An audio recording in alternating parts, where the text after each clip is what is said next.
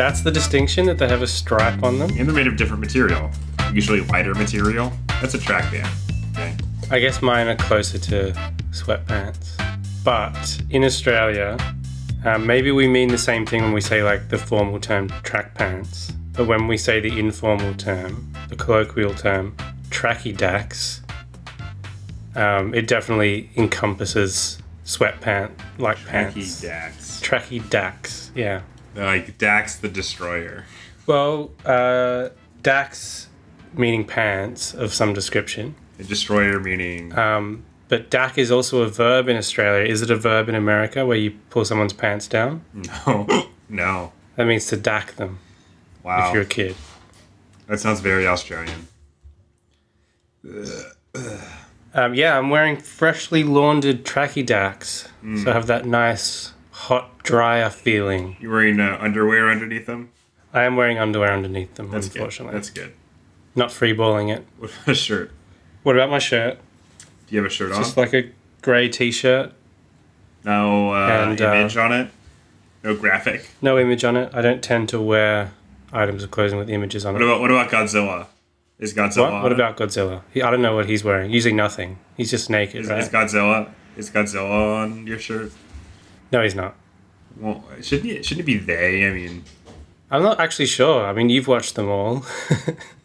I've watched like the American cut of the original one, once. Typically in translation, they, refer to him as he, but at least in the American one, he gives birth. So I guess he could still be a he and give birth. Yeah, fuck you. Yeah, I shouldn't be caught up in gender. yeah. And also, I'm pleased to announce my new writing job at the Guardian UK.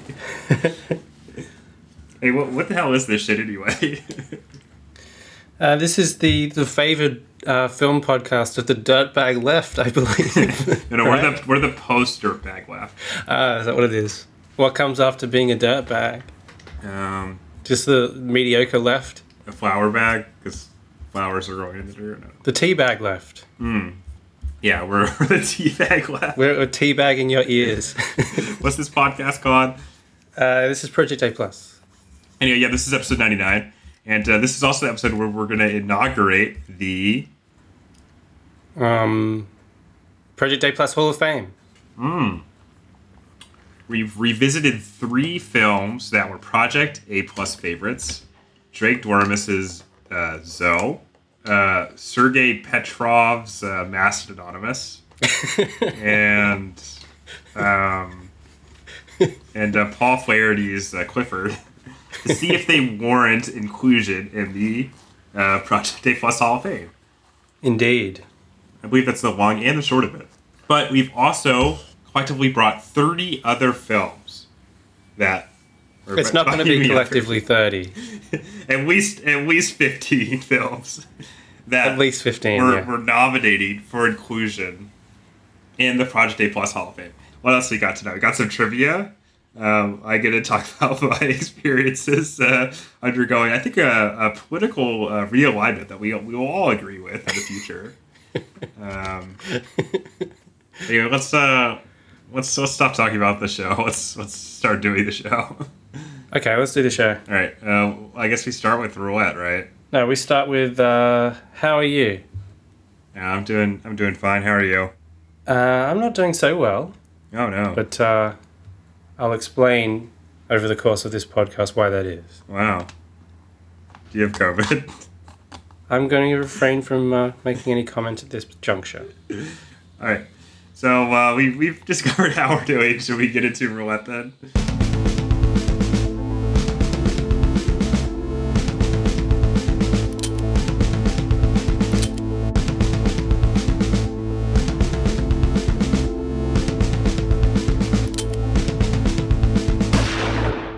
So, Hugh, I put the gun to my head last week, and, what came out? A little movie. A little movie that was repeated 3 times. What was that little movie? Well, it's, and have you seen this term in the loosest possible definition? A Jackie Chan movie called Founding of a Republic, Witch Hue is, of course, there is a trilogy of films. I'm going to look up the official title real quick. Maybe there isn't. But anyway, for the 90th, 60th, the 60th anniversary of the PRC, or People's Republic of China, there's a trilogy of films that were produced. The Founding of a Republic, The Founding of a Party, and The Founding of an Army. And these are propaganda films which sort of tell the, official line narrative on, as the title says, the founding of the Republic. In this case, the Republic being the, People's Republic of China. After the Second World War has concluded and the Kuomintang and the Communist Party of China have come to a sort of detente, after collaborating to fight the Japanese, they, were at peace, and there seems to be some overtures to creating a coalition government which will unify China and finally bring it out of, thousands of years of imperial rule. Last, the negotiations between the two parties sort of failed, mostly, according to the film, because of the, vile depredations of the KMT, which, in fairness, seems to be a pretty awful party. And basically, the film sort of very loosely dramatizes the civil war that followed, which eventually resulted in the liberation of China from the KMT, who were forced to retreat to Taiwan, which they ruled with an iron fist up until, I want to say, the mid-'80s. The main theme of the film is how the KMT are bad, and the Communist Party of China was more than willing to accommodate all these other parties in China, like the Chinese Democratic League and the revolutionary arm of the KMT, and creating the PRC. And that's about it. I guess you'd want to know how this film was, because unfortunately I put the gun to my head and this came out, and now my brains are splattered all over the floor. Would you like to know about the experience a little bit, Hugh? Yeah, let's start with how the founding of a republic is when you watch it once. So I was like, it definitely has kind of a strange quality. I mean, you're not the intended audience at all, right?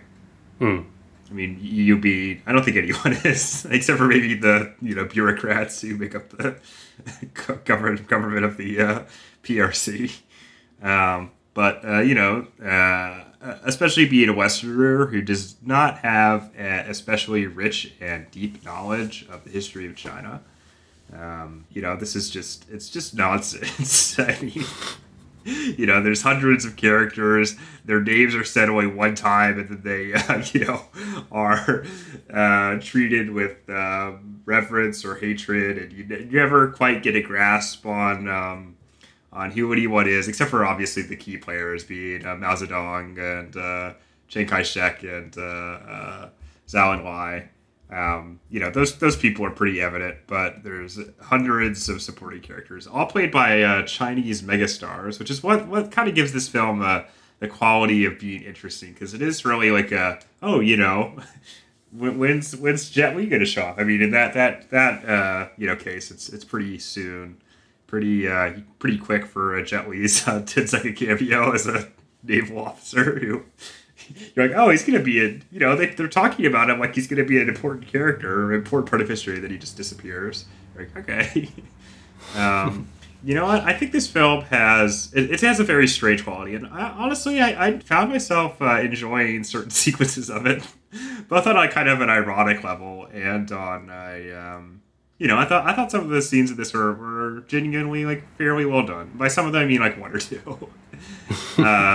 But it definitely has a strange quality of just being immersed in this history that, I know nothing about. And, just the expectation. And, being, I'm sure that the average person who is from China and knows a lot about their own country would not have nearly the same experience of this immersion. Because, obviously it's going to be like, who the hell is this guy? It's just like, oh, that's X and Y person.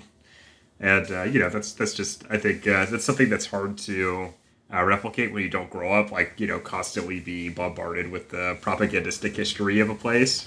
Like, it'd be like if you watched a film about the American Revolution, I think. It's like, oh, and I'd be like, oh, it's Benedict Arnold or whoever. Oh, it's Lafayette.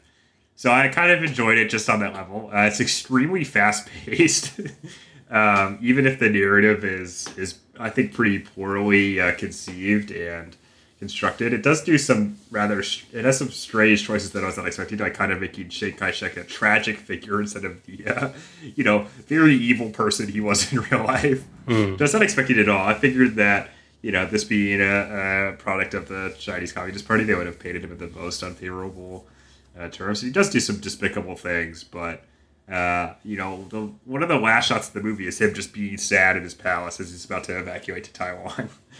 And I thought that was kind of unusual.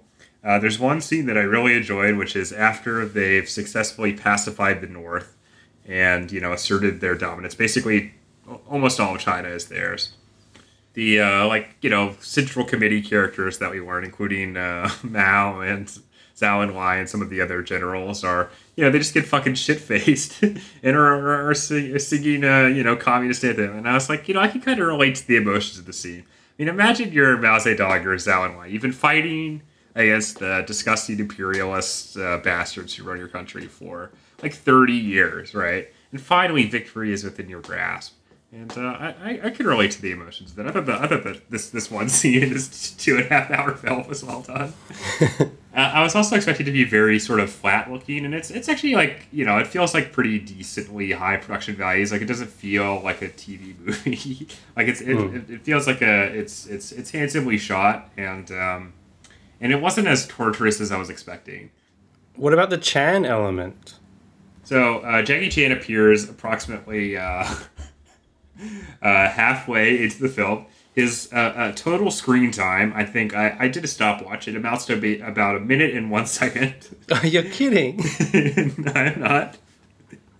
He said one scene. He plays a reporter who is interviewing a character whose name I've completely forgotten, but is one of the leaders of one of the non CCP parties. That he plays a reporter. Yeah. For 1 minute. Yep. He doesn't do anything. He's there. He's wearing glasses. He has a strange haircut. He's almost not even recognizable. So that was great. But anyway, yeah, I enjoyed my experience. The second time around, I was, honestly, I felt kind of the same way. I actually didn't have as much of a struggle. Actually, the second time was like, I was kind of like, I was trying to be more attentive. I was looking for like John Woo's cameo. And just like, it's like, oh, all these scenes are happening again. And then the third time felt like a fever dream. And the first hour, I was like, okay, this is kind of novel, seeing all these things happen again. And just knowing, like, with crystal clear precision, like, the order of scenes and stuff like that. And then the 2 hours after that were a total torturous slog. But it was still fun seeing, like, Andy Lau pop up and Jet Li, like I said. And I don't know. So did it become more coherent after the first viewing? To you, at least? I did understand more of it, I think. I mean, there's a quality of the film. It just introduces so many characters that it's really hard to follow, like, what exactly is happening. Yeah. I do think when I watched the first time, I was like, I have no idea, like, who these people are. And then the second time, I was like, okay, I don't know these people's names because they don't really use them that much. And maybe just the subtitles I had didn't, like, transcribe every usage of them. But I was like, okay, so these people represent this party. I don't really, get it, but that's fine. And then the third time I was like, okay, I understand this. And now I'm a Maoist, so I expect you to get a copy of the Little Red Book in the mail in about a month or two, so look forward to that. We're rebranding as the Little Red Podcast. Yeah, that's my favorite Prince song, too. So that was what? How long is that in total? That's like 7.5 hours or something? Yeah, I think it was more like 8 because, I paused to use the bathroom and stuff like that and got lunch, etc. I kind of enjoyed the experience of forcing myself to pay attention to something for that long. It almost felt like it was good for me in a way. It's like a full day of work. Yeah, pretty much. And then it was before I actually went to work, so that I had an actual job to go to. What? You did it before you went to work? Yeah. I'm not going to waste one of my days off doing this shit. What time did you start work? I started at 4 o'clock. I woke up at, I think, 6:30 and started watching the movies, so I had ample time. Yeah, I would have done the same, actually, if I had that schedule. I would not have done it on a day off. No. Because those are precious days to be spent watching Massive Anonymous, which is what I did with my day off yesterday. All right, let's get to the podcast proper. How about we kick things off with Zoe? Oh, Zoe, put your lack of past behind you. Imagine someone else designed you. And we'll make sweet love every night and never fight. I'm sorry that I didn't make you cry, but your pussy will never be dry. Okay, what is Zoe, Hugh? Well, Zoe is a 2018 film, television special. What is this? Amazon web content? Do we have to introduce it again? How many of you have considered the actual possibility of a relationship with a synthetic? No, of course you haven't. They are your dog walkers, or maybe a gardener, maybe a housekeeper. 'Cause they're primitive, right? They're robotic. They're not real. But what if they weren't? What if I told you I am a synthetic? You trust me, don't you? Yes, Okay. Have you ever done a search for yourself online? yes. When I was younger. But not in the last few months, no? No. Why? You might be surprised to find that there's not very much there. What are you talking about? This isn't going to be easy to say, and it's going to sound a bit crazy, but you don't oversee the synthetics division at the lab. You're a creation of it.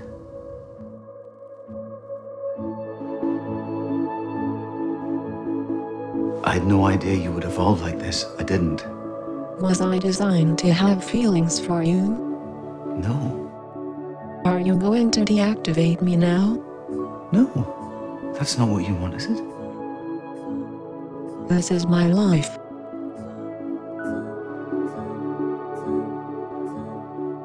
I realized I've never done anything real. I've never stayed up late with girlfriends. I've never talked on the phone with a boy. I've never worn perfume. I'd like to show you some of the things you've done.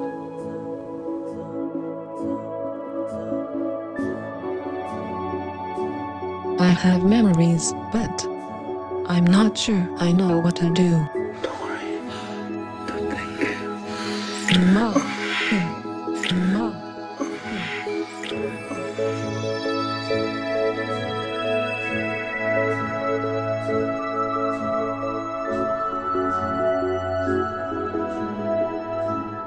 I was thinking we should go to Iceland. And we should get a car with a tent on the roof and we should drive around the whole island of Iceland and explore and look at the snow and the ice floes and look at shit like that. New York City. Where the city never sleeps. Hey, hey, hey. Hey, hey, hey. I'm happy here.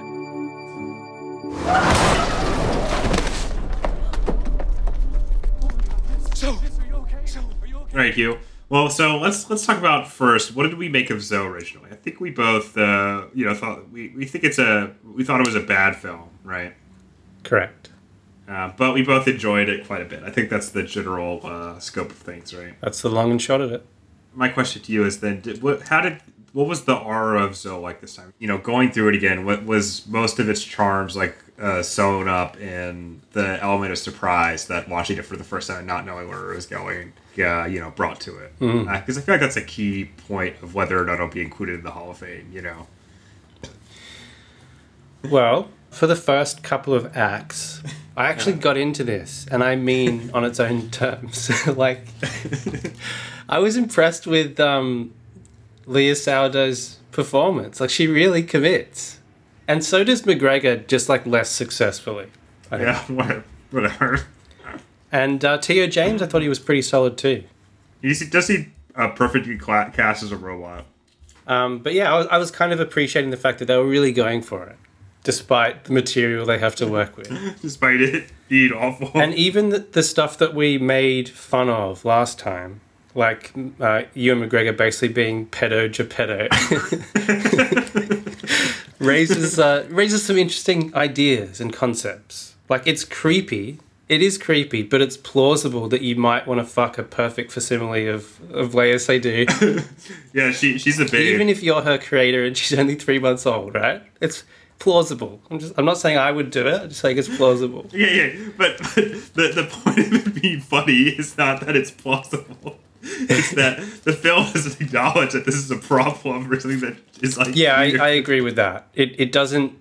The film itself doesn't find it creepy, and it barely explores those complications, right, that would arise from that particular circumstance. In fact, it kind of tries to lampshade it to some degree. Yeah, it ultimately, everything falls apart when it's clear that the film just wants to be an affirmation of love.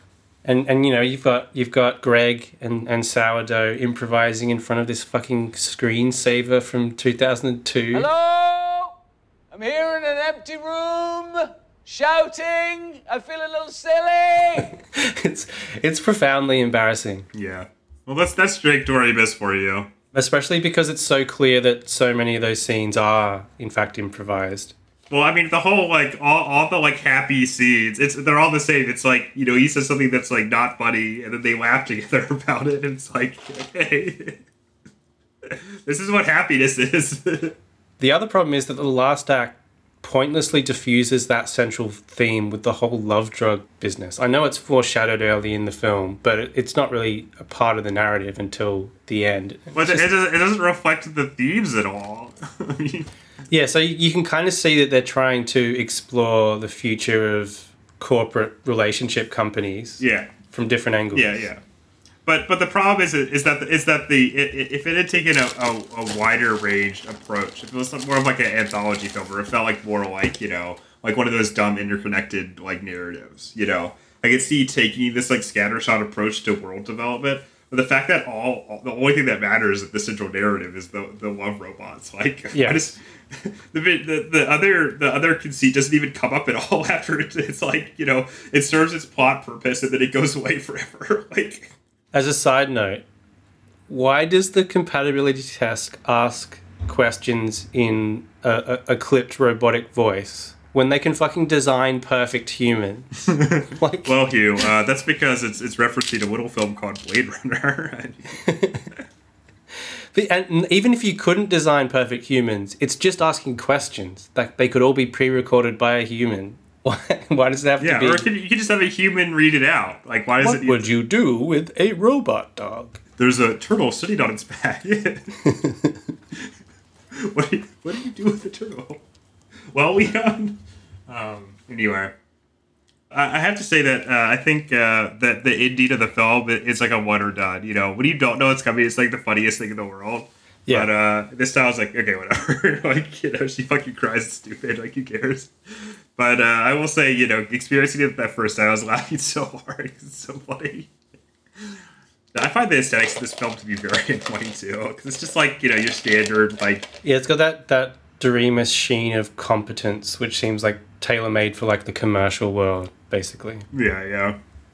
Anyway, I think that's pretty much everything I got to say about Zoe. I did not enjoy it that much, I have to say. Basically, the first hour, up until Zoe gets hit by a car, which I thought was so funny. I was laughing so hard at that. Because I did kind of forget that it happened, and when it was happening, I was like, oh, she's going to get hit by a car. And then she just gets fucking, like, knocked out. And I was like, this is great. I was pretty bored, so I don't know. I don't know if it really it holds up beyond that first initial viewing. I enjoyed it okay, to be honest. Like, wow, the experience. That's like, I didn't find myself getting restless or anything. Do you think that this film belongs in the apex of film culture, aka the Project A Plus Hall of Fame? Yes, I do, actually. I do think I think so as well. And I think that, you know, the ideal Project A Plus Hall of Fame movie should be something that, you know, maybe they're not good films, but they're films that have stuck with us that we reference a lot. Yeah. And that, you know, become part of our vernacular. And there's something quintessentially Project A Plus about this movie. You know, it's a sci-fi original released by a somewhat named director, you know, on a streaming platform. That's bad. And yeah, I think that's all there is to it. I think what defines a Hall of Fame film is that its essence kind of permeates the podcast from then on in. It's not something we just forget. Yeah. Zoe definitely does do that. Yeah. So we agree. That's our first nominee. 1 of 15 down.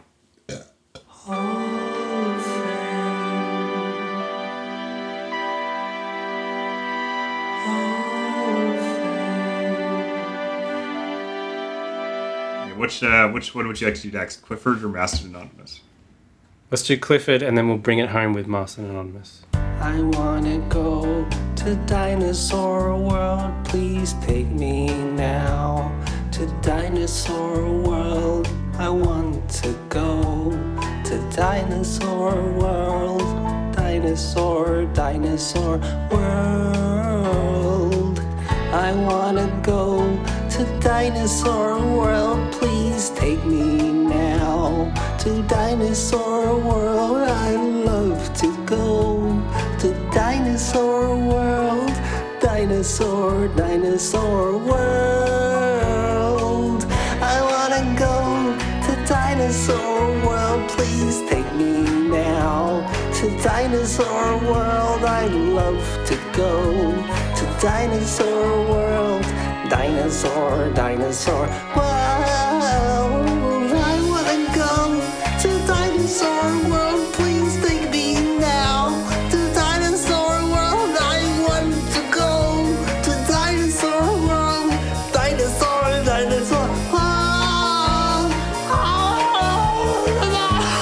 So what is Clifford? I feel like we don't even need to, you know, everyone knows that Clifford is at this point. Yeah, well, there's a recent Vulture oral history of Clifford, so it's become mainstream. We started the train, you know. We've been warriors for Clifford for several years at this point. I have a novelty Twitter account which tweets out Clifford gifs. You know, it's a comedy film that stars Martin Short and Chevy Chase. Is that right? Yeah, the late Chevy Chase. R.I.P.D. Chevy Chase. He works for the dead police squad. yeah, with Ryan Reynolds and Jeff Bridges. And Bob Dylan. Anyway, Clifford's about a demonic little boy played by Martin Short who terrorizes his uncle, who's played by Charles Grodin. That's pretty much all you need to know, right? Yeah. It is a comedy film.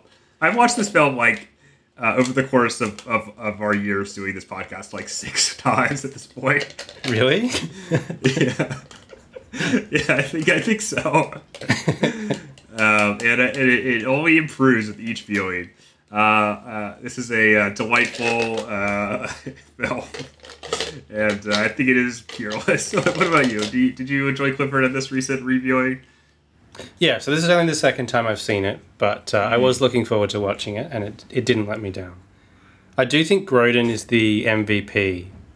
I think Grodin's the best for sure, but I think him and Short, like when they're together, that's like it's the perfect double act, but the film doesn't work without Grodin's performance. No, definitely not. He's like the note perfect foil to Short. Yeah. Because his performance is so like kind of grounded and realistic, you know. But yeah, they have such incredible chemistry together that you know the scene, the like central scene, which includes the famous line, "Look at me like a real boy." Like that has to be one of the like highest points of any comedy film ever, right? Like just them doing these like amazing like improv riffs at each other, and it's all so funny. It's great. Yeah. And I think we initially did this. I had some complaints about the into the film being kind of slow and losing out some of the comic magic, and now I just enjoy all of it. So Yeah, I think they do a really good job at pulling off that final sequence at the fairground. Yeah, the special effects are pretty incredible, honestly. Because I was reading about the behind the scenes stuff recently, and they didn't have like much actual set to work with there. A lot of it is miniatures and trick photography and stuff, and it's really well done. And I would kill someone for the Clifford miniature. Yeah, it looks fantastic. It's not like, a laugh riot, but I think it's a credible into the film, And then obviously the scene where Charles Grodin contemplates finally killing Clifford is amazing.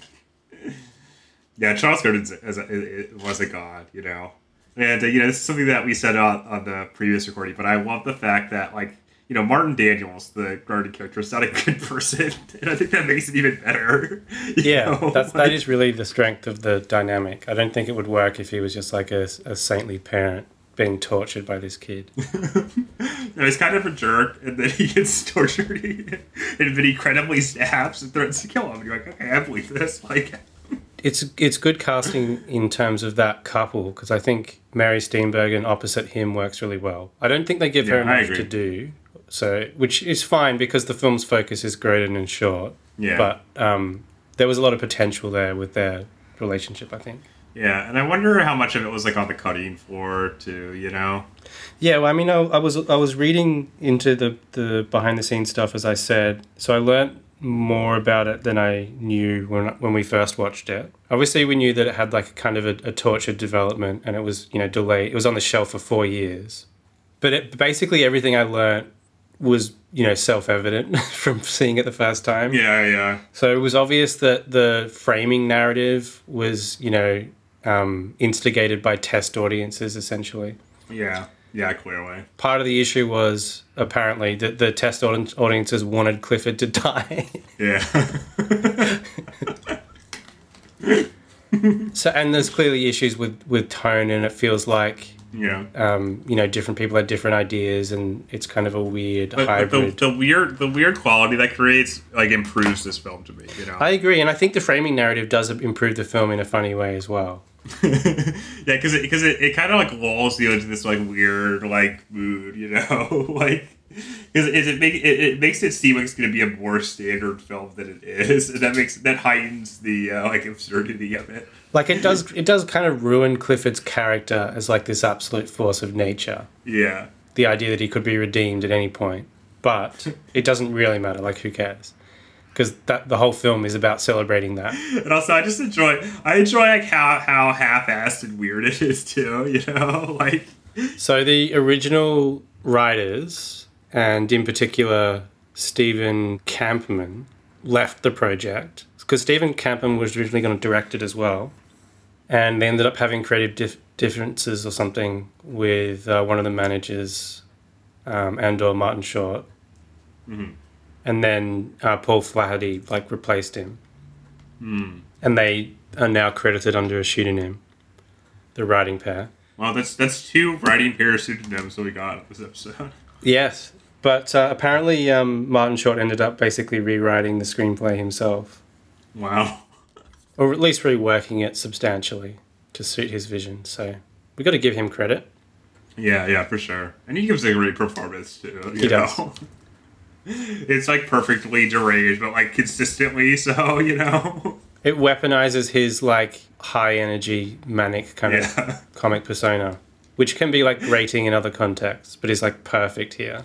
Yeah, and I love the weird old timey syntax he brings to Clifford too, And singing Ethel Merman songs and stuff. Yeah. It's really perfect. Yeah, I think this is a really great film. I think it's got to be one of my top 5 favorite comedies, if not just films. Period. At this point in my life. Yeah, I don't even know what else to say. We could just quote lines of it, But I genuinely wish I had come across this as a child. Yeah. So I feel it's one of those things that if you watch this as a child or a young teen, you just become absolutely obsessed with it. Yeah. Oh man, I forgot to do a bit that I was going to do. Oh well. Well, we could awkwardly recreate it. I was just going to be like, oh, I actually wrote something for this auspicious occasion. And I was going to read the, opening title cards from Clifford. That'd be like the first bit of the podcast, but it's too late. What is the opening title card? Oh, yeah, that kind of fairy tale thing. From the beginning of time, children have dreamed of exciting and perilous adventures. Although the adventures are exciting for the child, they can't be perilous for the adults. This is one such story. Yeah, you should have done that at the start of the podcast. Yeah, you can do it now, and I'll just cut it in. Okay. Hey, Hugh. No. I see. It's too awkward now. It would have been better if it was like what? I don't want to do it now. Sorry, bro. Well, we'll just keep this in then. All right. I think I've said my piece. The question remains: does this earn its spot in the Project A Plus Hall of Fame? I think so. What about you? I want to say yes. Mason? All right, so that's it's potentially 2 slots filled. Yep.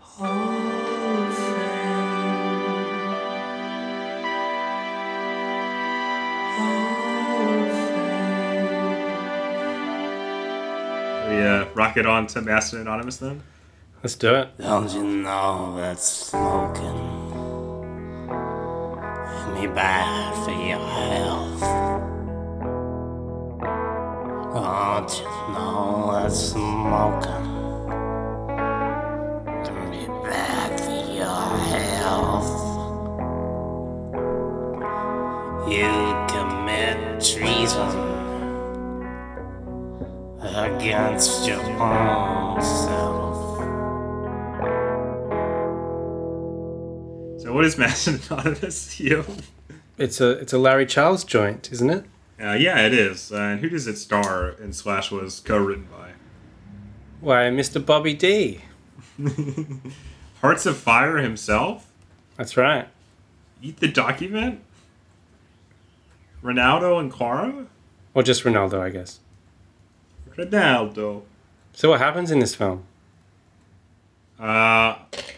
Some stuff happens.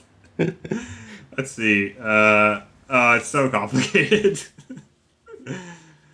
Basically, there's this future U.S. that has, where the existing structures of the U.S. government have been overtaken by some sort of weird revolution. And Bobby D plays this imprisoned singer who is also the son of the dictatorial president, who is released from jail so that he can perform in a benefit concert, which is created to lift the spirits of the people and also line the pockets of its promoter / director, Uncle Sweetheart, who's played pretty amazingly by John Goodman. And it's just sort of this kaleidoscopic vision of America under this weird, totalitarian rule. And there's all sorts of random eccentric characters, including Ed Harris in blackface at one point. Wait, is this a film from 2003 or the actual news from 2016 to 2020? Not 2021. No, I was talking about the Trump reign in particular. No, I think this is more of an analogy to the Obama years, the years of tyranny, as I like to call them. Anyway, Hugh, did you enjoy Master Anonymous this time around? Okay, so the listeners should know at this point that you brought forward this shit show by a full 2 days, which meant I had to squeeze in viewings of these 3 films around my work schedule, editing the Project A Plus that's supposed to come out this week and may not anyway, and perhaps most critically of all, receiving my first dose of the controversial AstraZeneca vaccine. Oh. Yes, I'm speaking to you now with one prick of AZ freshly administered into my left arm. By freshly, I mean yesterday afternoon.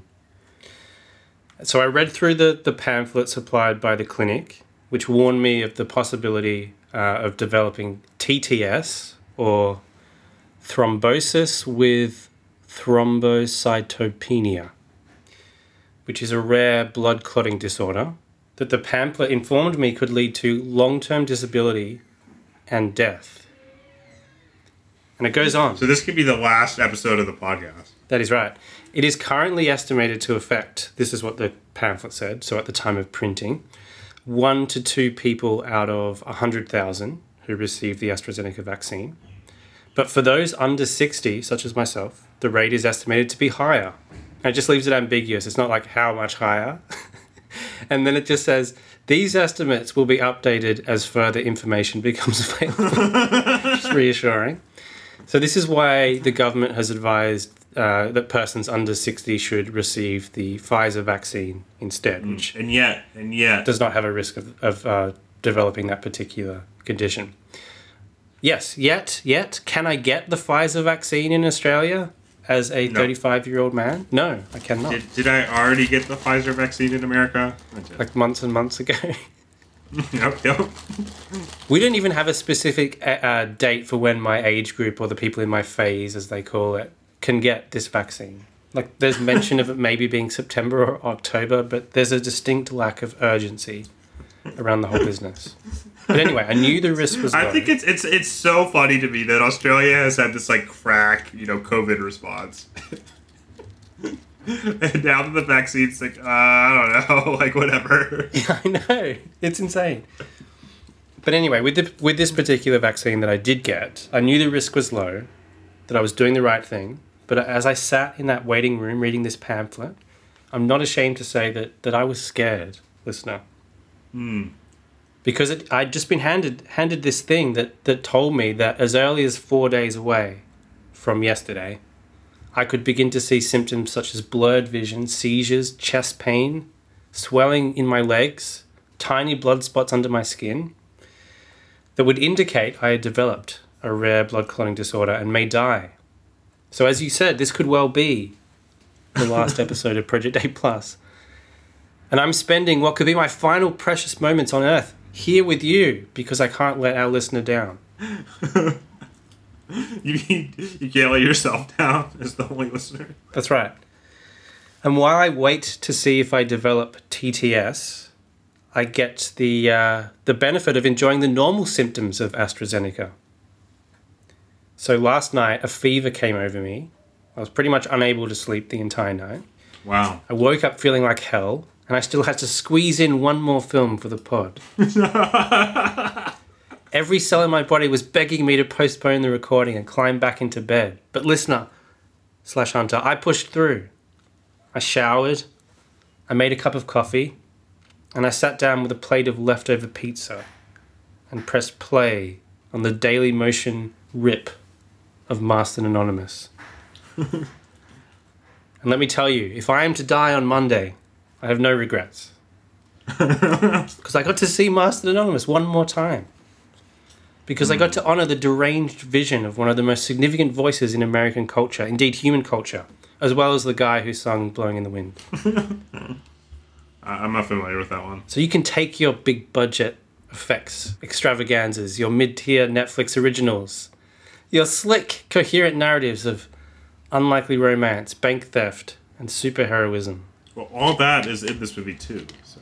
That's true. Give me impassive, awkward Bob Dylan being acted at by a parade of sweaty ringers, all presumably working for scale just to bask in his aura. Give me characters with names like Bobby Cupid and the aforementioned Uncle Sweetheart. Give me a succession of quasi-poetic non sequiturs, creaky one-liners, and, frankly, incoherent monologues.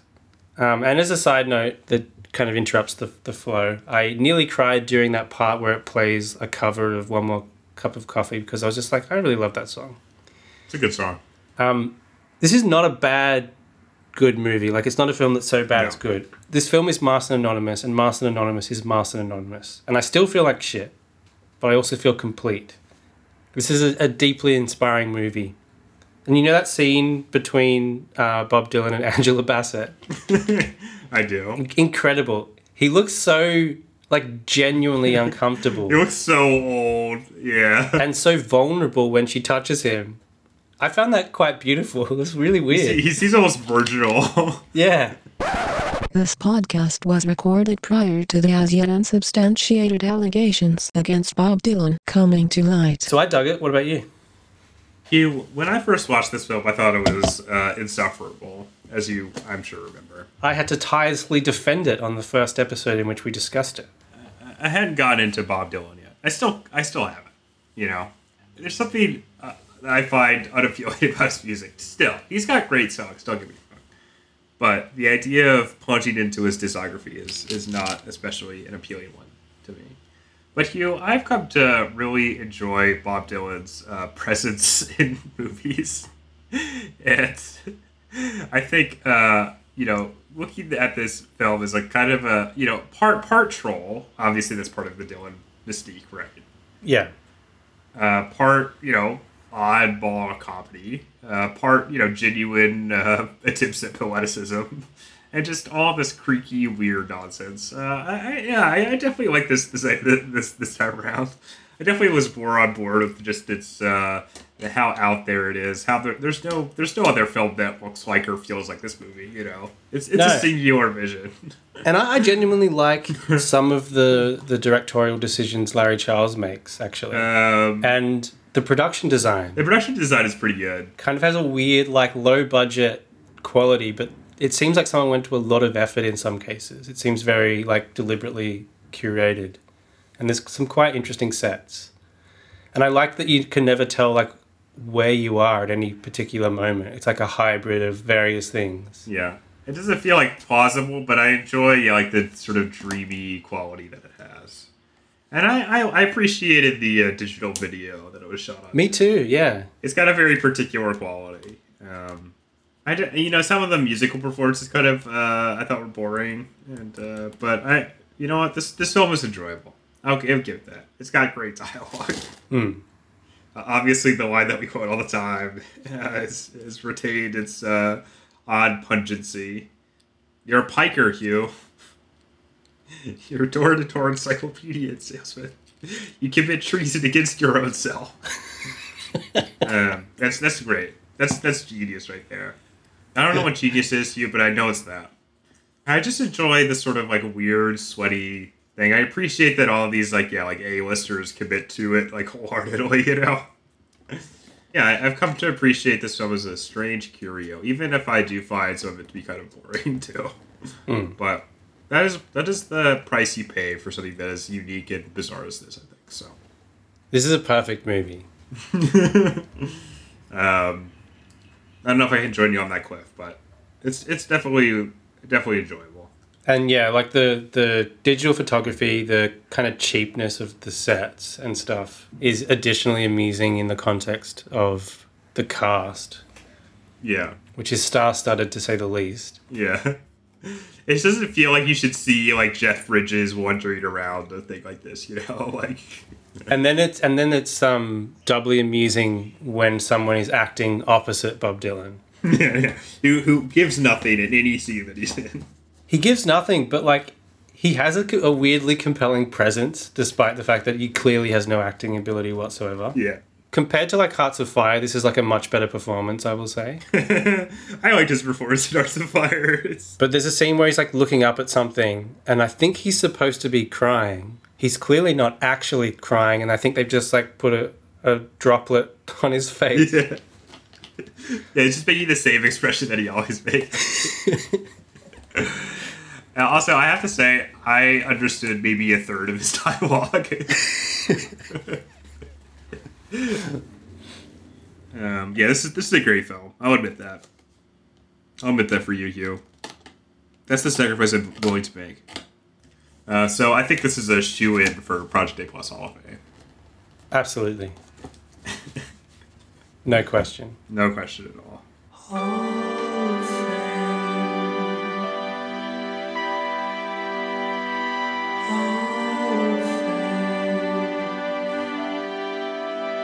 So, Drunken Mastermind, and then after that, we'll do our, we'll come to consensus about the Project A Plus Hall of Fame. Let's do it.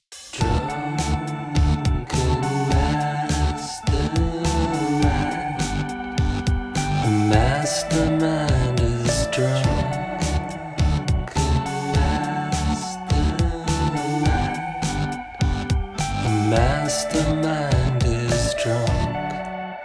There's the billboard for a certain Harrison Ford film in the background of a shot of in Vast Anonymous. Can you tell me which film is being advertised on that billboard? Blade Runner. No, the correct answer is KIT The Widowmaker. you should have thought about when the movie was released. Alright, well, that's 1 point for me. So the original concept for Masked and Anonymous, or at least what became Masked and Anonymous, was not a film, but a TV comedy for HBO, which Dylan conceived after becoming obsessed with which performer? Which performer in future Project A Plus series star? Yes, I knew you'd come across this too, or I suspected as much. The answer is 1, Jerry Lewis, muscular dystrophy enthusiast Jerry Lewis. All right, next question. Okay, you ready for this? Mm-hmm. Masked and Anonymous started his life as a proposed slapstick comedy series in the vein of Jerry Lewis starring Dylan. Which network was the show pitched to? HBO. Correct. Here's an easy one for you, maybe. What is the name of Jessica Lange's character in the film? Oh God, I do not remember this at all. Is it ever said in the text? Not sure. I can't remember. I really can't remember. Well, apparently it's Nina Veronica. I don't remember this coming up at all. Okay. Larry Charles has had a storied career, including writing for Seinfeld and Curb Your Enthusiasm and directing Borat. Can you tell me which animated sitcom based off one of the most popular newspaper comic strips of all time he had a hand in? Dilbert. That's correct. My final question is an even easier one. What pseudonym does Bob Dylan adopt for his writing credit on the film? Renee Fontaine. Incorrect. That's Larry Charles' pseudonym. Are you sure? Are you sure about that? According to Wikipedia, Bob Dylan is Sergei Petrov.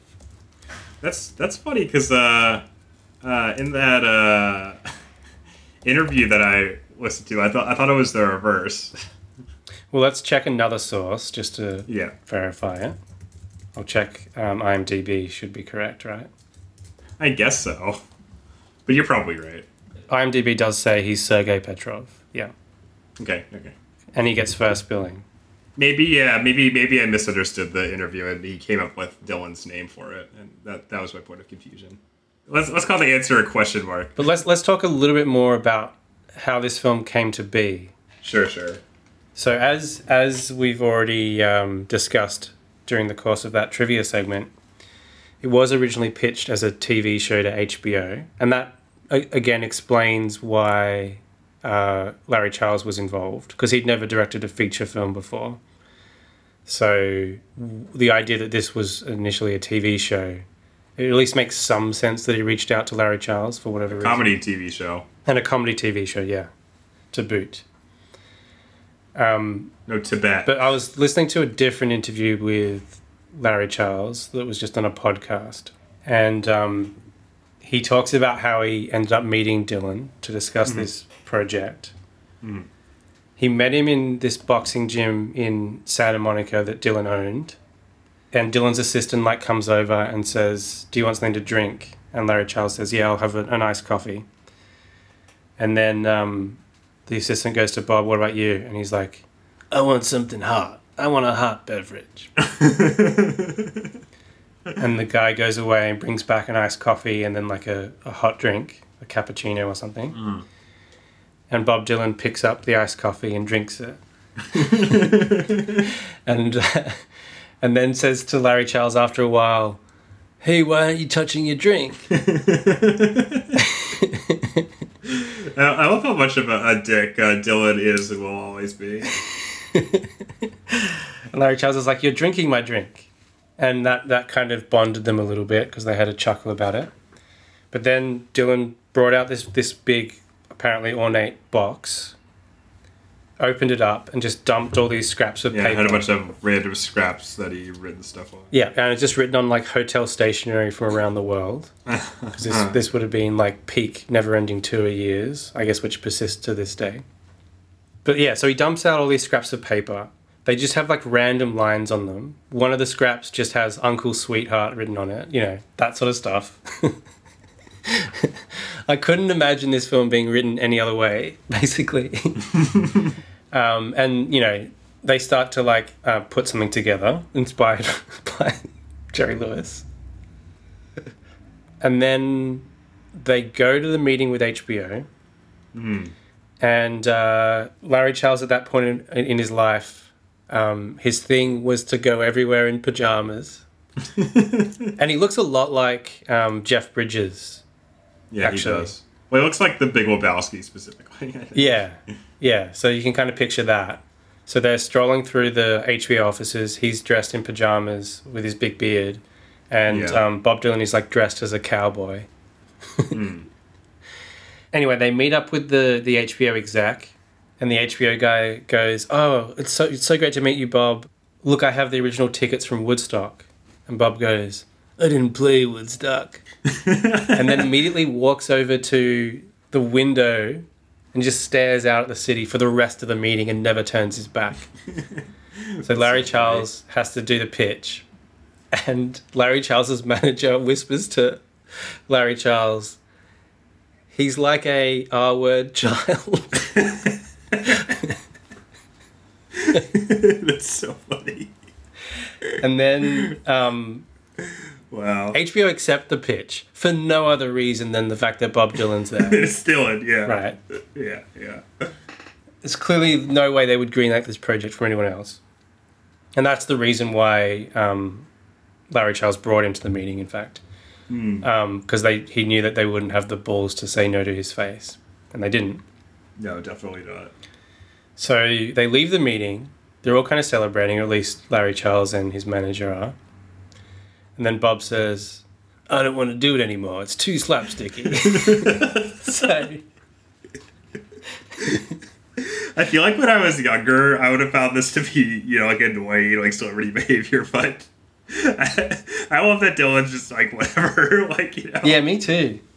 Like, I feel like there's no other way you could be a celebrity and be likable at this point than just be like a dick about everything. Actually, the way Larry Charles described him in that interview did endear me to him even further, because he's like, Dylan had no like compunction about coming across as kind of rude or standoffish or disinterested or uninterested. So like people will ask him questions and he'll just like stare at them and then walk away. Or he'd be like, you know, sort of cryptically confrontational. Like Larry Charles says people would ask him, you know, "Hey, why did you go electric in the 60s? And he would say, "Hey, why did you go electric?" that sums up Dylan better than anything else, I think. Yeah, I really think Dylan unlocked for me when I realized that, like, yeah, a lot of the stuff that he does is just like trolling, you know? Like, I feel like I appreciated him on another level when it's like, oh, you know, sometimes just be cryptic to be a dick. Like, that's great.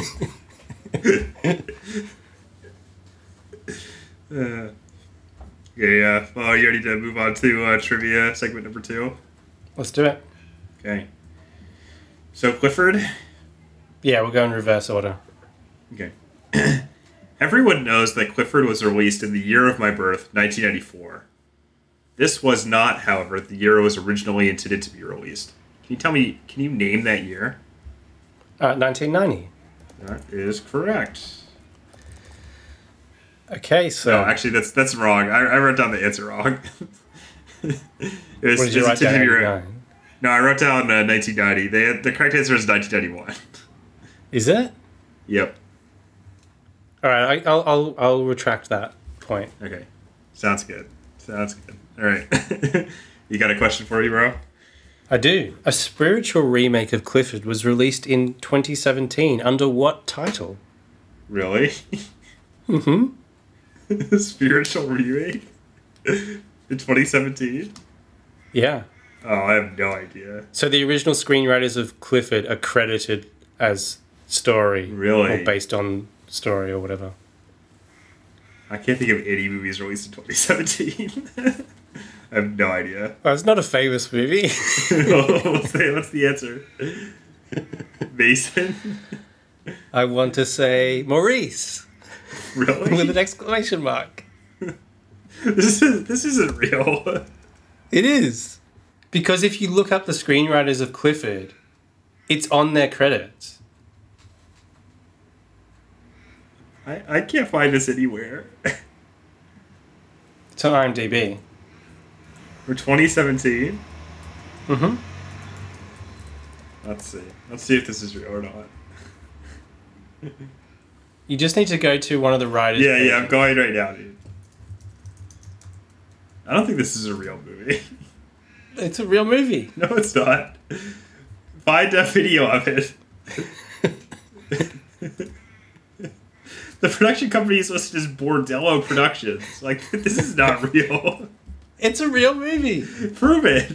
You lost the point. I'm proving it right now. It's on IMDb. It's a real movie. Hey, find any footage from it. Whether or not it's accessible to us at this particular moment is immaterial. It's a fake entry on IMDb. You can't prove that it exists. It's written and directed by the guy who plays Maurice as well. There's no evidence that it exists. There is evidence that it exists. Find something other than this IMDb article about it. Do you want me to rephrase my question as, according to IMDb... I really can't find anything about this. Again, immaterial. We found one thing about it that supports its existence. Is this some like weird YouTube thing? I don't know. I do not think this is real. Wait a minute, is he in This Is Us? That can't be right.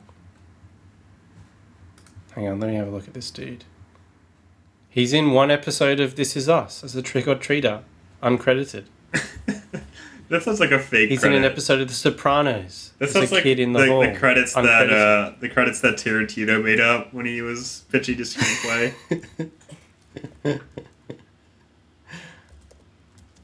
I don't think he this was is in real. an episode of Grand Hotel as a character called Mason. I don't think this is uncredited. Real. I think this is He's in an fake episode shit. of the TV show called Spoofters as a think- character called Mason Storm. I do not think you can. I think I get my point back for this. I don't think this is real. It's real. Give me some proof. You have to prove it doesn't exist. We have evidence that it does exist. There's no evidence. The burden that of proof is on you. There's nothing. Besides The fact you haven't found anything is not proof. Besides this IMDb page, there's nothing else on here. There's nothing else on the internet about this. So we've made a discovery. You should be happy. Discovered what? That this thing doesn't exist? It was a fact you could have learnt for the purposes of this trivia segment. There's no fact to learn. There's nothing here. It is literally one of the credits of one of the writers of Clifford. Okay, whatever. This is fake. I can't even. I'm going on this guy's Wikipedia page or this guy's YouTube channel. I can't even find a video that has that name. So Well, it does go under a different title sometimes. Some people call it the Space Cowboy. nice joke there. Thank you. Okay, I think this is fake. I think this is something that this lunatic has added to his IMDb page. He made a film that no one has seen. That's plausible, isn't it? No. Okay. Anyway, let's move on. His trademark is that he always wears plaid jackets. This guy isn't His real. None of nickname this is is Tim real. Tim. That's like Tom Tom from $1 Million Hotel. Anyway, speaking of our work children. Anyway, ask me the next question. Okay. Richard Gibb, who did the music for Clifford, is quite a prolific composer of film and television scores. His work includes the first season of The Simpsons, the entirety of Battlestar Galactica, the remake, and a little movie called Upland. Really? Can you tell me the other title Upland was released under? Yes, I can. Let's hear it. I'm going to get this wrong. I remember components of the title. This is why this is the best trivia question I've ever heard. A gnome called Norm. Yeah, you got it. Good job. Oh no, it's actually actually that's wrong. That's wrong. The correct title is a gnome named Norm. Oh, come on. You got to give me You're that. so close. No way. Not if you're gonna. I asked a reasonable question that you could have been able to answer. You could have answered this question too. I did answer the question. I would be nice to you and give you that. Well, I'm not nice. Then I'm taking my point back that I gave Which up point? for the first question you asked. Whatever. I don't care. Let's go on. It's meaningless anyway. It is. Right. What's your next question? Let's do another question. Charles Grodin is dead. What specific type of cancer killed him? Oh man, I have no idea. You say like lymph node cancer. No, it was multiple myeloma, aka plasma cell myeloma. Wow, that's too bad. Are you ready for my last trivia question? I am. What star rating did Roger Ebert assign the film Clifford in his original review? Half a star. That is correct. After undergoing minor surgery, which Clifford actor began hearing music in their head and subsequently embarked on a Steve career Virgin. as a professional songwriter? Very Steve Virgin. I think I said that on the last Yeah, episode. we talked about this. We've talked about this many times. But it is funny. Yeah. And she won an Academy Award. Yeah. All right. Okay. Now we got one more round of trivia to go. And it's so. Which other British actor was originally cast in the role eventually played by Ewan McGregor? This I do not know. Well, it's on the Wikipedia page, so. I know.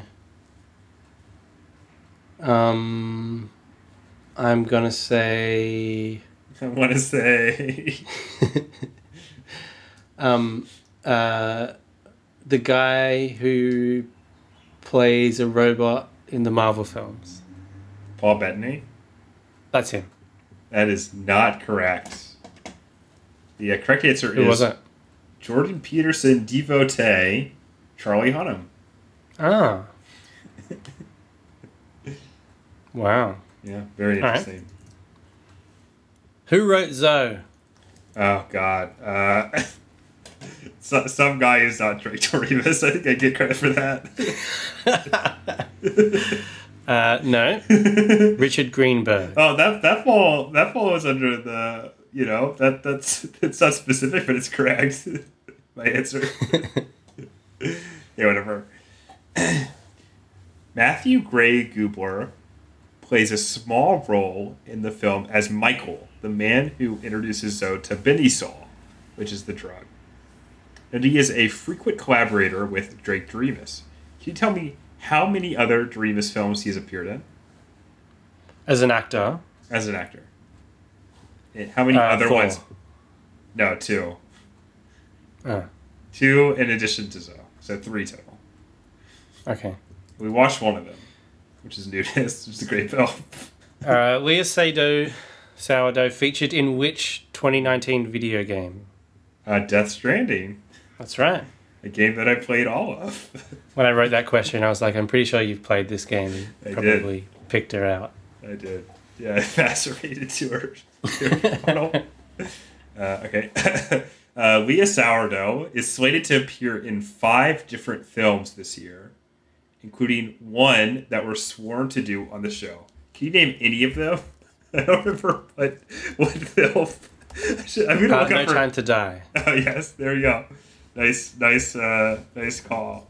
The film's composer, Dan Romer, was originally set to do the music for a forthcoming film, which would have reunited him with Leah Seydoux. However, he was replaced by Hans Zimmer due to creative differences.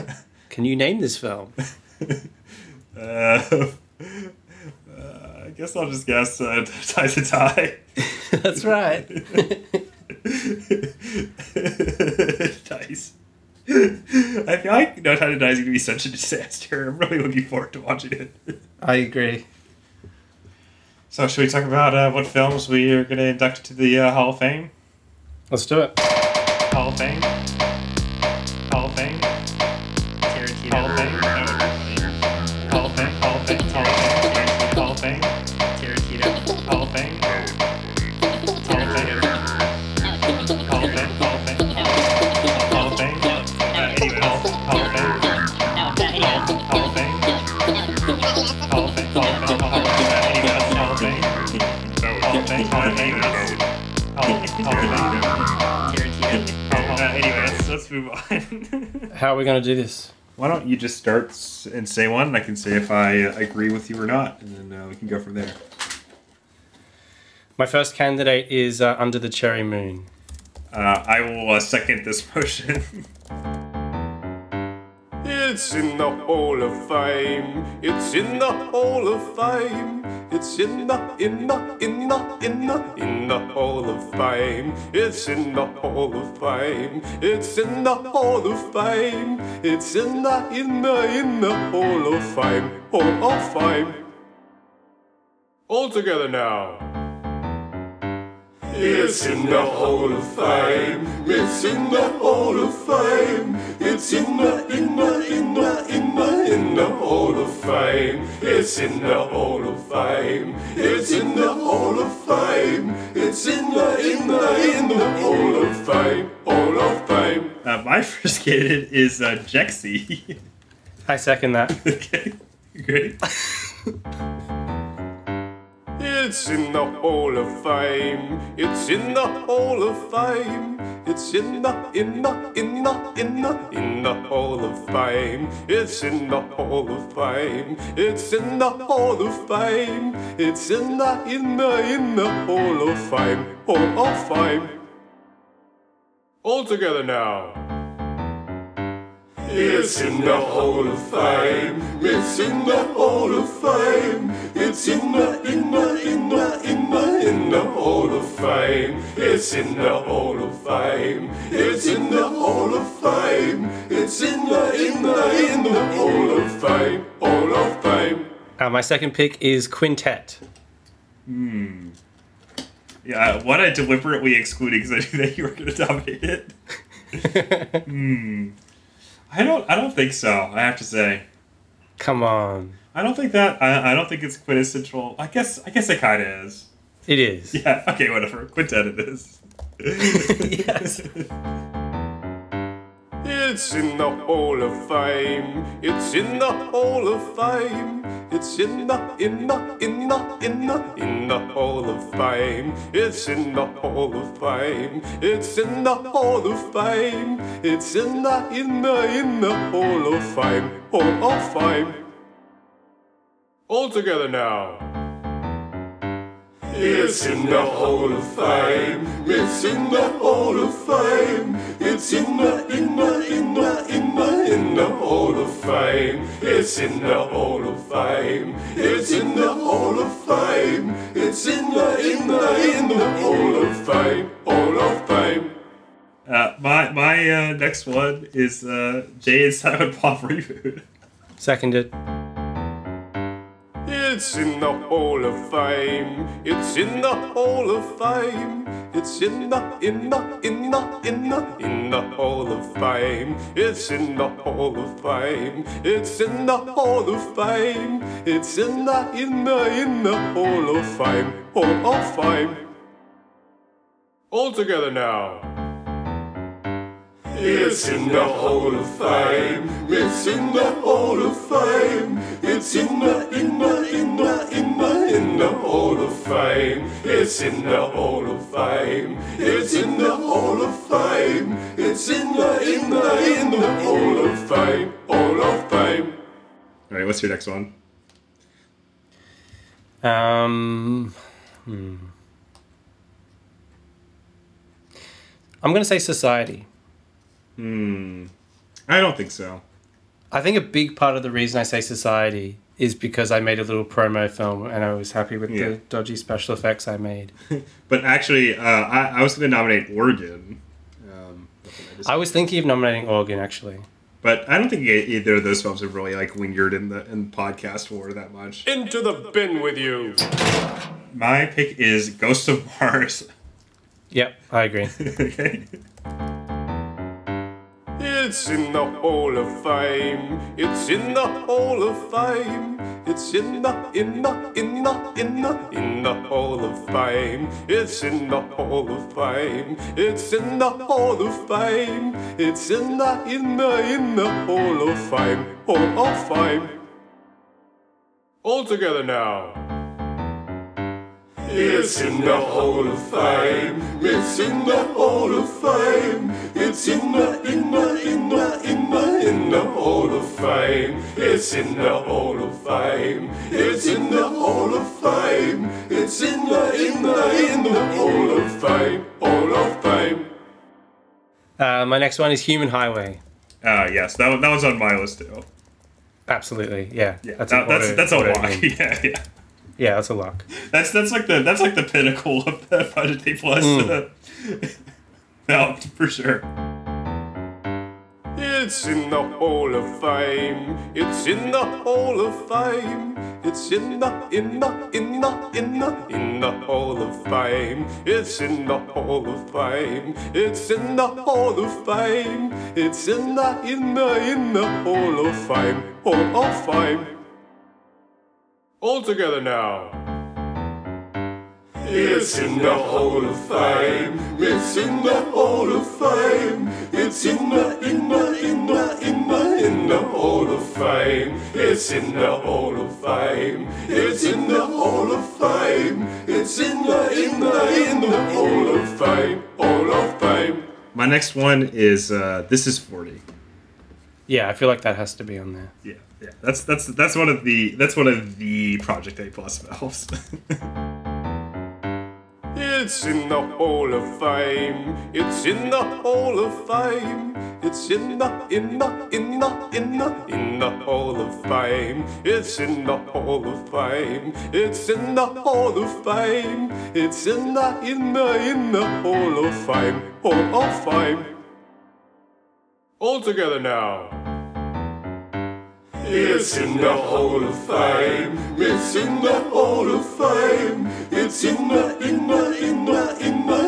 Hall of Fame. It's in the Hall of Fame. It's in the Hall of Fame. It's in the Hall of Fame. Hall of Fame. My next pick is Unicorn Store. That was also on my list, so... Yes! A film that I hate, but I can't deny there is something quintessentially Project A Plus about it, so... Yeah, it was a classic episode Yeah. of Project A Plus in which we discussed it. One of our rare arguments. It's in the Hall of Fame. It's in the Hall of Fame. It's in the Hall of Fame. It's in the Hall of Fame. It's in the Hall of Fame. It's in the Hall of Fame. Hall of Fame. All together now. It's in the Hall of Fame. It's in the Hall of Fame. It's in the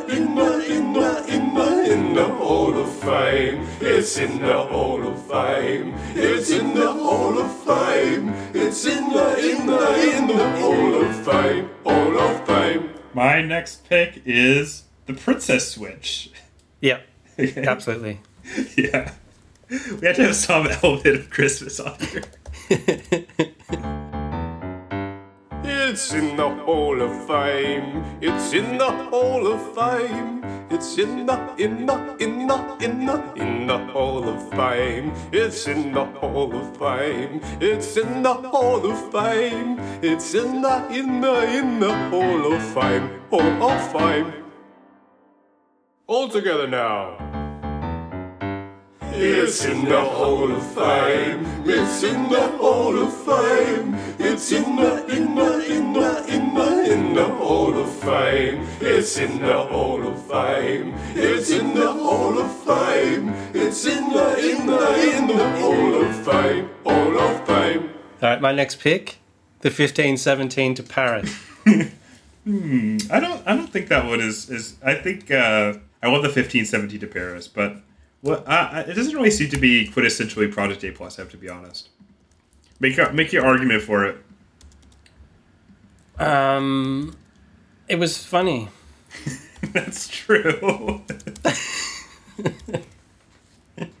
And it would be funny if that was like one of the crowning glories of cinema in our eyes. But it doesn't have to. I don't really care either way, really. You have to care. That's what makes this fun. So the thing is, has its influence like loomed over Project A+ ever since we discussed it? Maybe not. I don't think it has. I don't think it has. I think on those grounds we can disqualify it. Because I feel like now I think about it, because I had to look at the episodes we did to come up with this list. Me too. I don't think about it that often. No, me neither. In the same way that I might with Unicorn Store, Human Highway, J. Silent Bob. So I concede that. Okay. Take that off the list. Yeah, cross it out. Into the bin with you. My next pick is the $1 Million Hotel. Yeah, I don't want to include that. I hate that film so much. But I hate Unicorn Store. That's on here. Yeah. Come on, Tom. Vermel gives in this weird suit that keeps him sitting upright. Do you know the one thing that will tip the balance in your favor is that after having watched that film, many months after, in fact, if not years, we gotta watch it again. I watched Solaris, the Steven Soderbergh version. Yeah, with Jeremy Davies. And I was like, oh, this fucking guy is so annoying. Why is he familiar? Motherfucking Tom Tom. So on that basis, I will accept the $1 Million Hotel. How can you deny Tom Tom? Okay, great. Yes. It's in the Hall of Fame. It's in the Hall of Fame. It's in the Hall of Fame. It's in the Hall of Fame. It's in the Hall of Fame. It's in the Hall of Fame. Hall of Fame. All together now. It's in the Hall of Fame. It's in the Hall of Fame. It's in the Hall of Fame. It's in the Hall of Fame. It's in the Hall of Fame. It's in the Hall of Fame. Hall of Fame. My turn. What's left?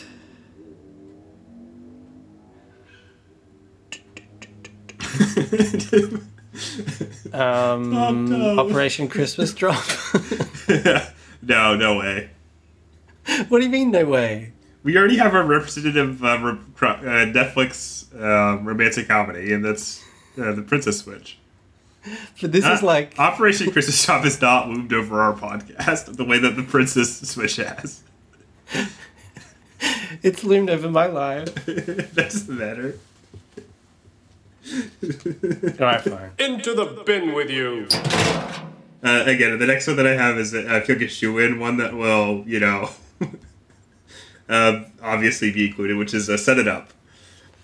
Yeah, I was going to nominate that, but I didn't. But I realized that something that, led to a historic coinage has to be included.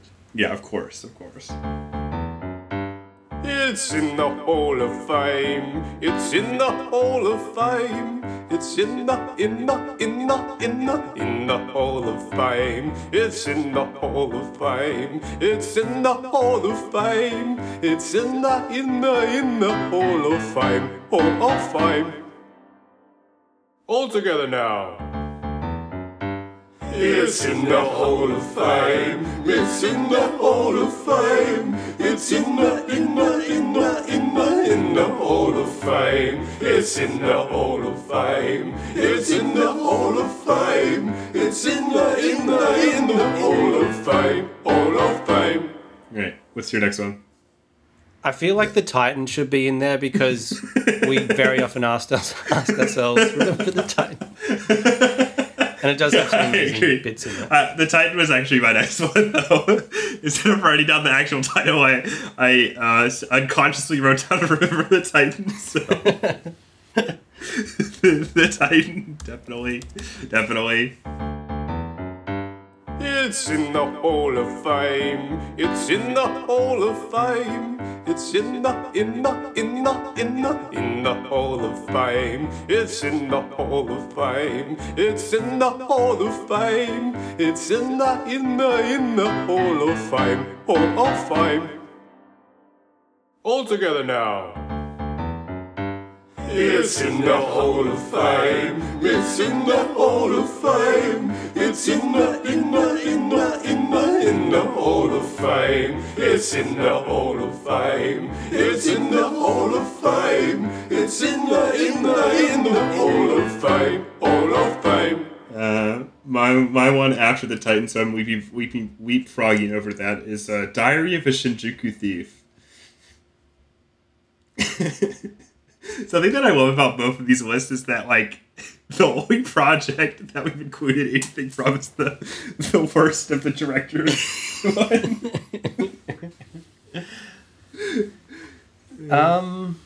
I could see why this would be a non-inclusion too, but it was one. I don't know about that. We can exit. That's fine. Like, we have referenced it on subsequent episodes, but it doesn't quite feel right.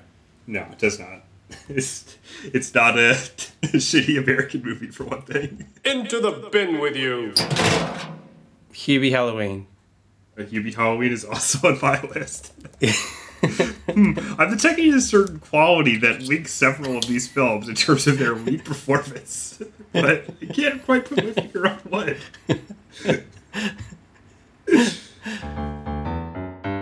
It's in the Hall of Fame. It's in the Hall of Fame. It's in the Hall of Fame. It's in the Hall of Fame. It's in the Hall of Fame. It's in the Hall of Fame. Hall of Fame. All together now. It's in the Hall of Fame. It's in the Hall of Fame. It's in the Hall of Fame. It's in the Hall of Fame. It's in the Hall of Fame. It's in the Hall of Fame. Hall of Fame. Solo: A Star War. I don't think it really fits though, so we don't have to put that one on there. Yeah, I don't know about that. Into the bin with you. Deadpool 2. Yeah, I guess so. We don't really reference it that much, though. You know, obviously it looms large as like the our nemesis, but I guess our Phantom, our ironic appreciation for Ryan Reynolds is due to that. So I guess we have to include it on those grounds. It does feel like a benchmark film that we compare everything against. That's true. All right. It's in the Hall of Fame. It's in the Hall of Fame. It's in the Hall of Fame. It's in the Hall of Fame. It's in the Hall of Fame. It's in the Hall of Fame. Hall of Fame. All together now. It's in the Hall of Fame. It's in the Hall of Fame. It's in the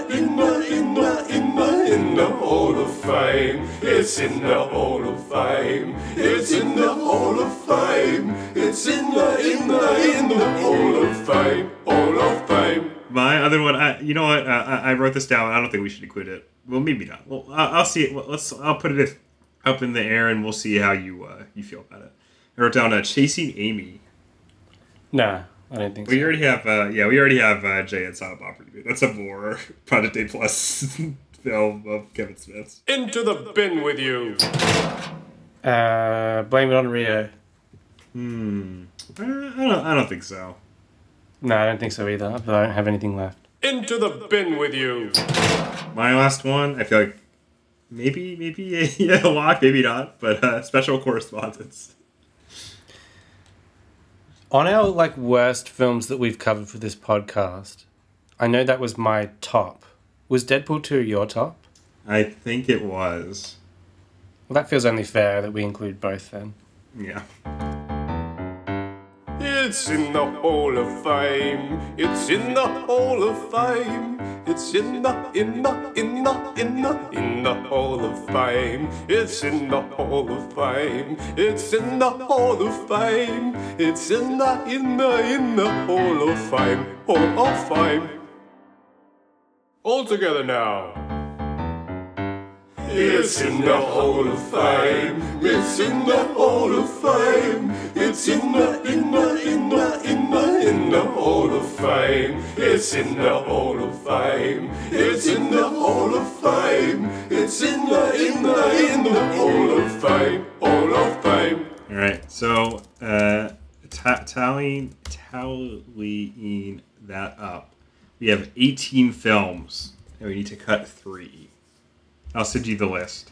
So we'll just cut Zoe, Clifford, and Master Anonymous, right? No. Here we go. Okay, what should we cut? I nominate... I think Unicorn Store should be cut. No way. Does that one loom large over the podcast? I guess it kind of does. Yes. I feel like we've watched a lot of films that made like a horse girl, you know? Yes. Okay. What about Hubie Halloween? Yeah, we can take that out. We've made multiple references to Hubie. Hubie Doobie.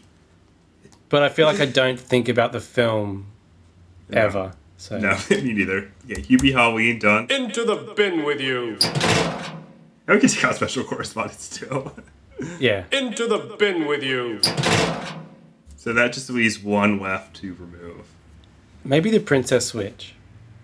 No, I feel like you have to have that on there. What's your choice? I would say Jexy, actually. All right, let's get rid of Jexy. Well, you're folding that easily under pressure. Yeah, because I kind of agree with that as well. It's not like we reference it that much or talk about it ever. No. Into the bin with you. All right, I think we've reached a beautiful 15 films. These are the core essence of Project A+. Do you want to read them out for us, bro? Okay, we have Marston Anonymous, Zoe, Clifford, Under the Cherry Moon, Quintet, yes, Jay and Silent Bob Reboot, Human Highway, Ghosts of Mars, Unicorn Store, The Princess Switch, $1 Million Hotel, Yes. Set It Up, the Titan. Remember the Titan? Remember the Titan? This is 40. And of course, The cherry Deadpool top. Part 2. Right. Wow. Well, here's to another 100 episodes. Should we do bonus features and then get the hell out of here? Yeah. It's Bonus features, bonus features, bonus features, bonus features. Let's see. So I rewatched Mr. Arcada, and I watched one of the other versions of that. Okay. I've already talked about that at length. I watched The Protector, which I've also already talked about, the Jackie Chan film. I watched the 2 different cuts of that. I watched the American release version and also the Jackie Chan approved Hong Kong version, which adds a couple of fight scenes and takes out all the swearing, and has this one really hilarious change where in the in the American version there's this African American character who introduces himself and is like, oh, you know, I used to be a Navy SEAL, and then he has this like huge cannon and it's like, oh man, my friend from Israel gave me this, right? But in the subtitled Hong Kong version, okay, this character goes, oh, I used to be a mercenary from Africa, and a friend of mine from Palestine gave me this. That was really funny. But I think I prefer the original, nudity-filled and swearing-filled cut to the somewhat sanitized and less coherent Jackie Chan version, even if some of the fights are better. Because you know what? In the Hong Kong release, there's no scene where Jackie Chan goes, "Give me the fucking keys." So can't beat that. What else did I watch? I rewatched RoboCop. I'm not sure if I've talked about it on the show. It doesn't matter. It's a great film. And then I watched, I've talked about Zatoichi quite a bit on this podcast. So I decided to watch the American remake of Zatoichi, which is Blind Fury with Rutger Hauer, which is a totally enjoyable, like, campy 80s action film that I would highly recommend to anyone who is in the mood for that particular flavor. It's got the perfect mix of a somewhat committed performance by Hauer, who really, sort of sells it. He sells all the comedy, he sells the action. I mean, he doesn't really sell the pathos, but no one could do that. But I think this film strikes the exact right sort of like weird action comedy tone. I sincerely enjoyed it a lot. So that's Blind Fury. And I also watched nothing else. So that's it. A2, Huey. I watched Goodbye Dragon Inn. So we've discussed the film Dragon Inn on this podcast before, the King Hu classic. Well, this is a film about people watching Dragon Inn, directed by Tsai Ming-liang. So it's a film about us. That's right. This is us. So the set of the film was a real-life movie theater that was going to close down that Tsai Ming-liang came across, and he made an agreement with the owner to like rent it out for a year or something. And it's about people watching Dragon Inn. The other film I watched was a little film called Girlfriends. I like that you've stolen that from me. I stole that from you? Oh, the little film. Yeah. Not watching Girlfriends. I can only imagine this leakage into your language is caused by binging Project A+. Well, we should go back and listen and see who actually originated that phrase. We should. So this is a little film called Girlfriends from 1978. A little film? Directed by Claudia Whale and written by Vicky Polan from a story by both. And as the title suggests, it explores female friendship and some other stuff.